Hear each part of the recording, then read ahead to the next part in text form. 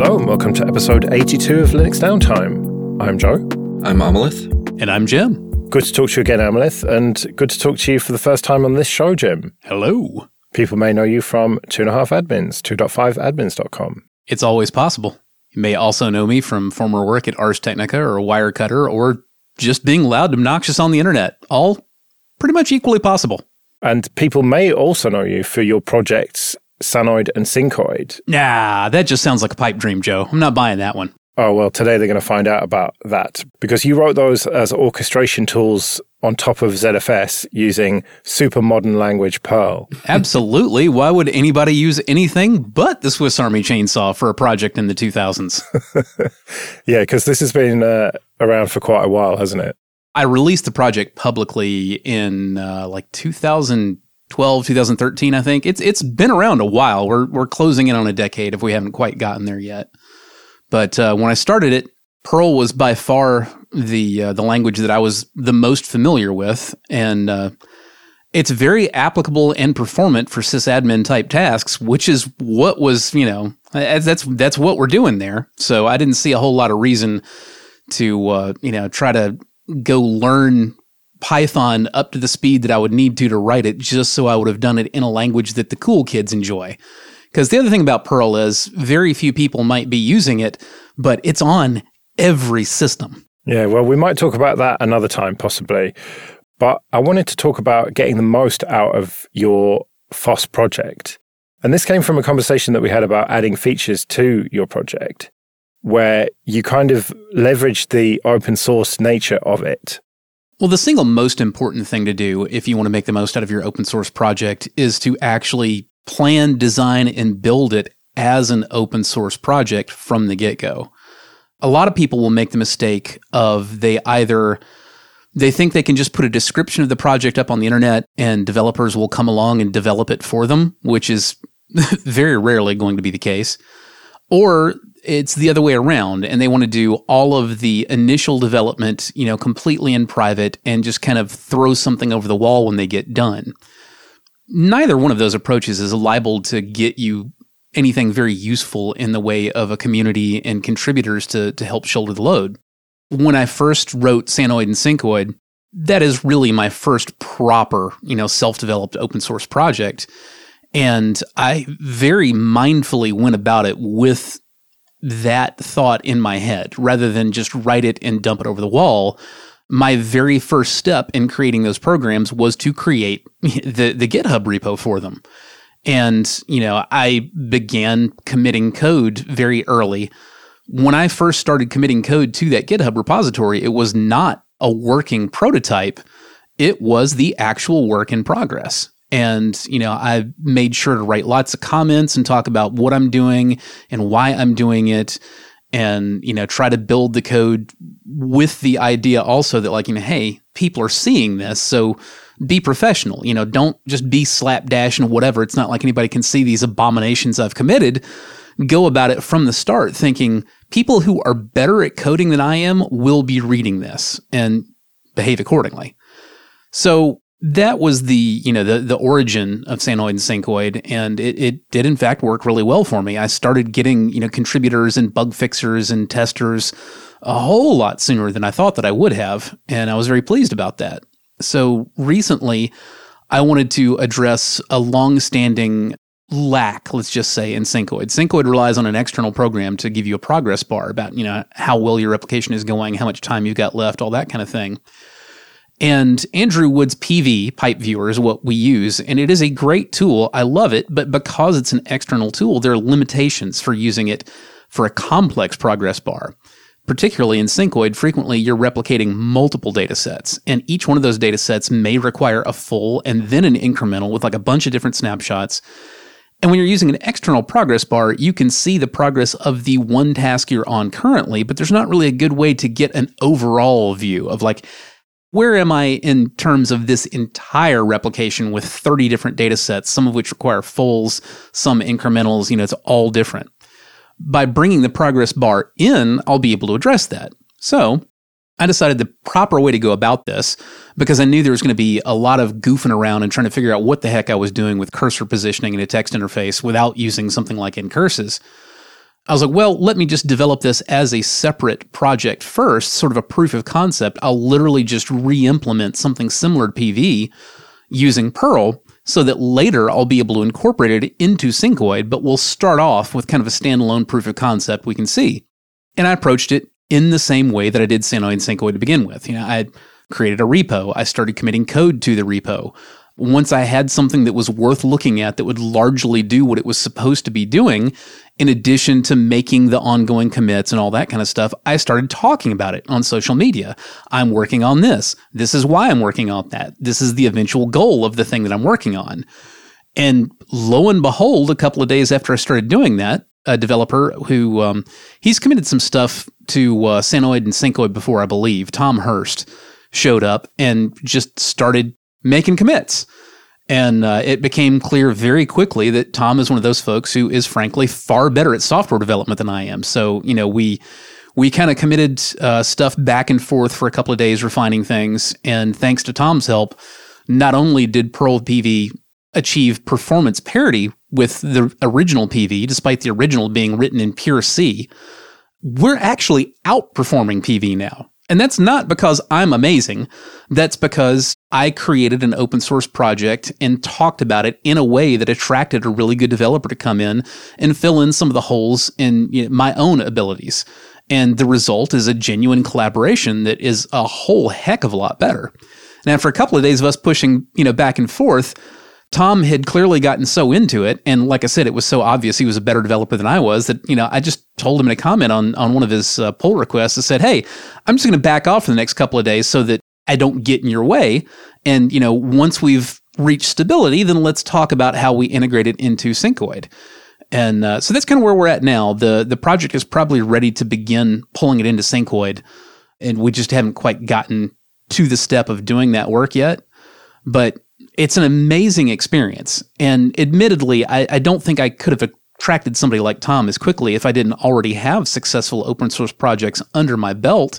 But again, I'm literally doing the same things that I did to begin with, and they worked then, and they're still working now.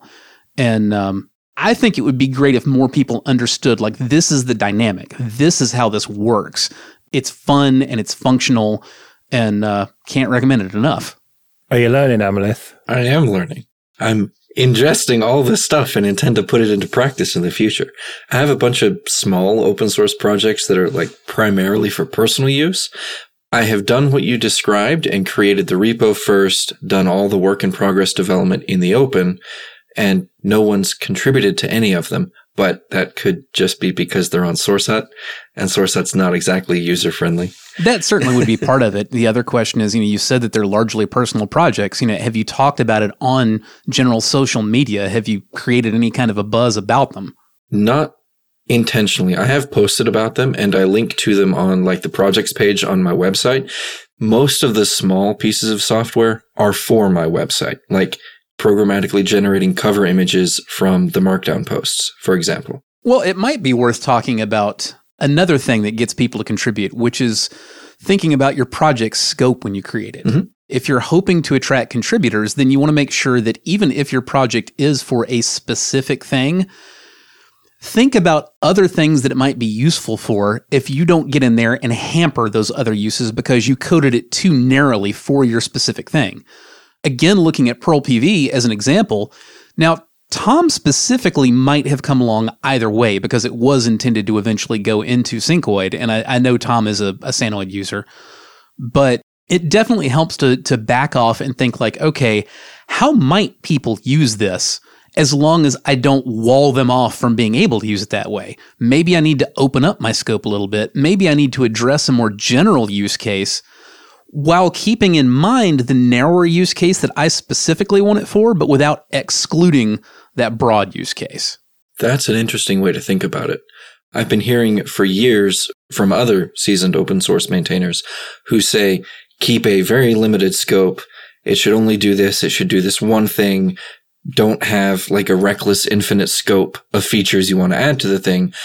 But I haven't ever heard them say, keep a narrow scope in mind while avoiding exclusion, if that makes sense. That absolutely makes sense. And that really is kind of the full perspective.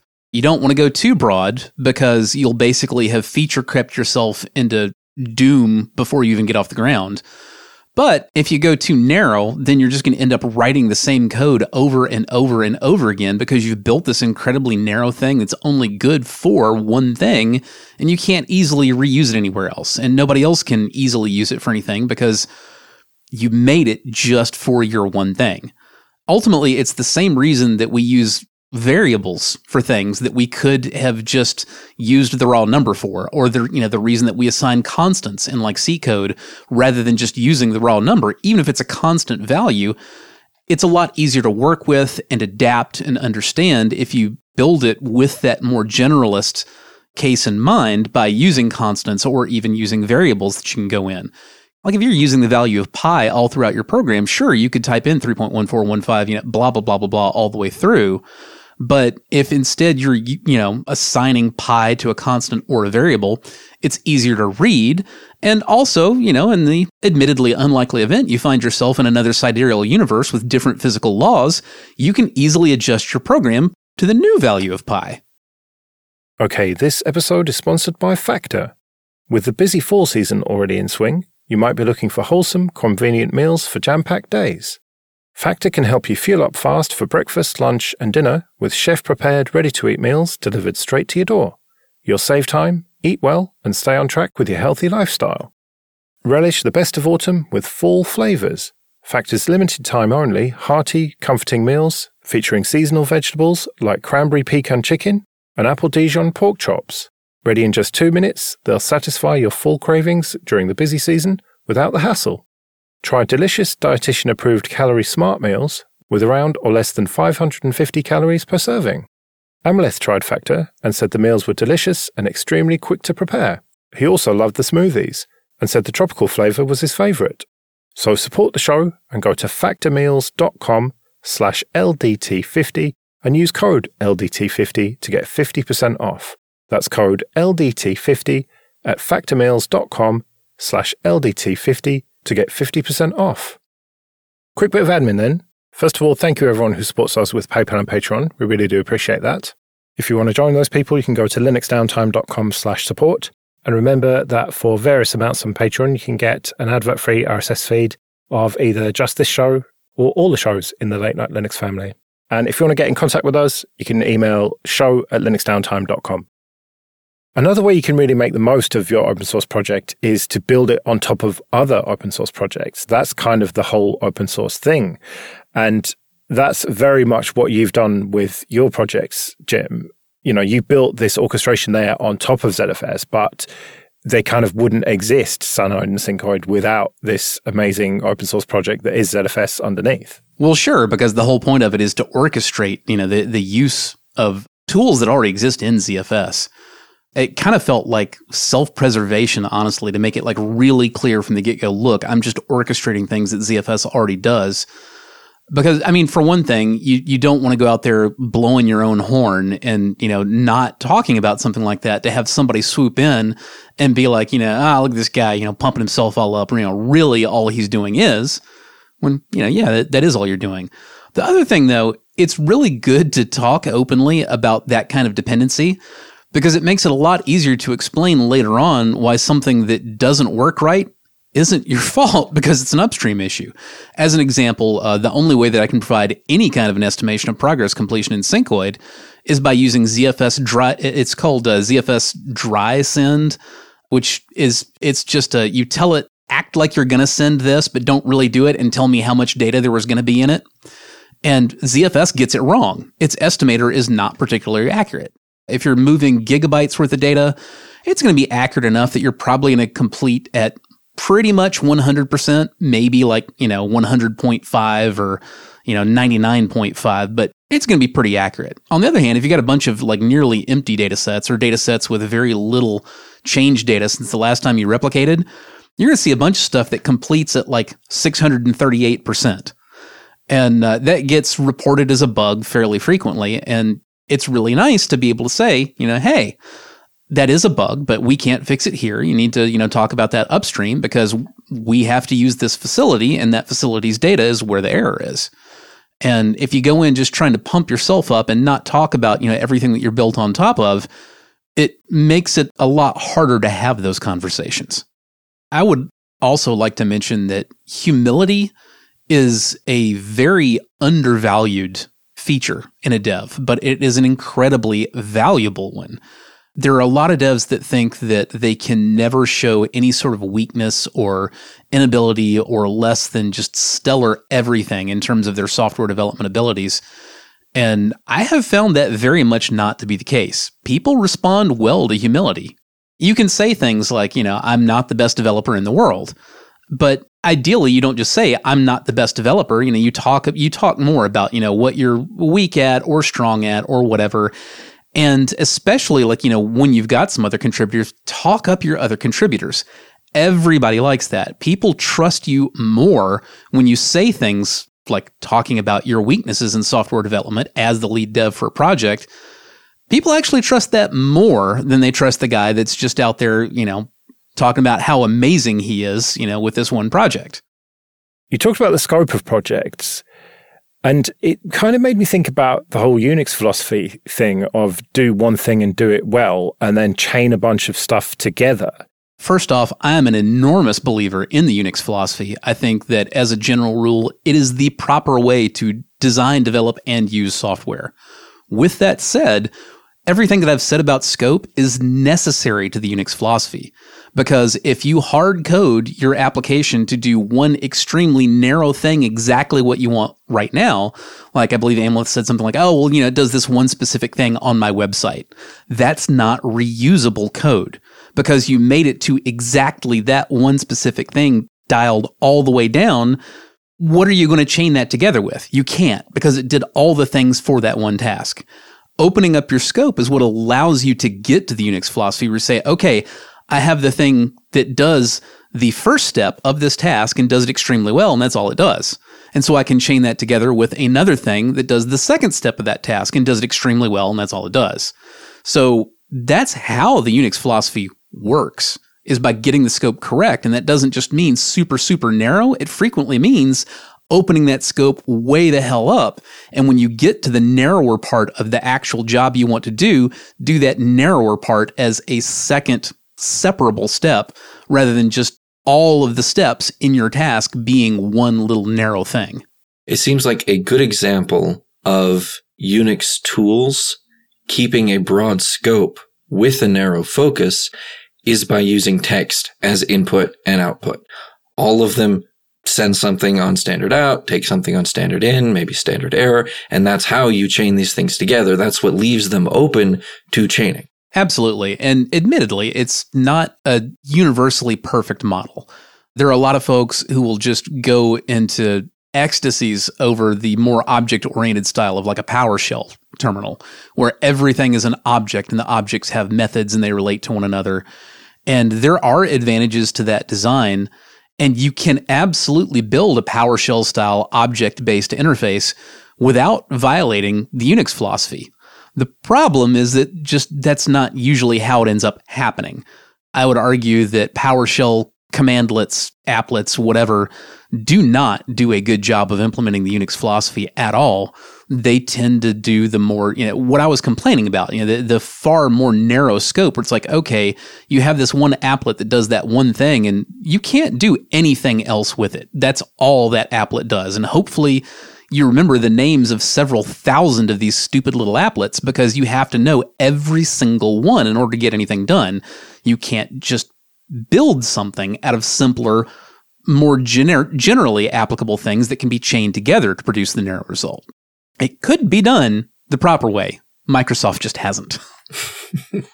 Right, well, we'd better get out of here. Thank you very much, Jim, for joining us. It's been great having you on the show. Thanks for having me. Random person I've never met before. It was wonderful to be invited. And I'll put some links to your projects and your socials page and your great 2.5 Admins podcast as well in the show notes. It's a great podcast. The main host's a bit thick, but the other guys are all right. Yeah. The Canadian bloke's all right as well. But yeah, that Englishman, he talks a lot of nonsense. Right, well, we'll be back in a couple of weeks. Until then, I've been Joe. I've been Amalith. And I've been Jim. See you later.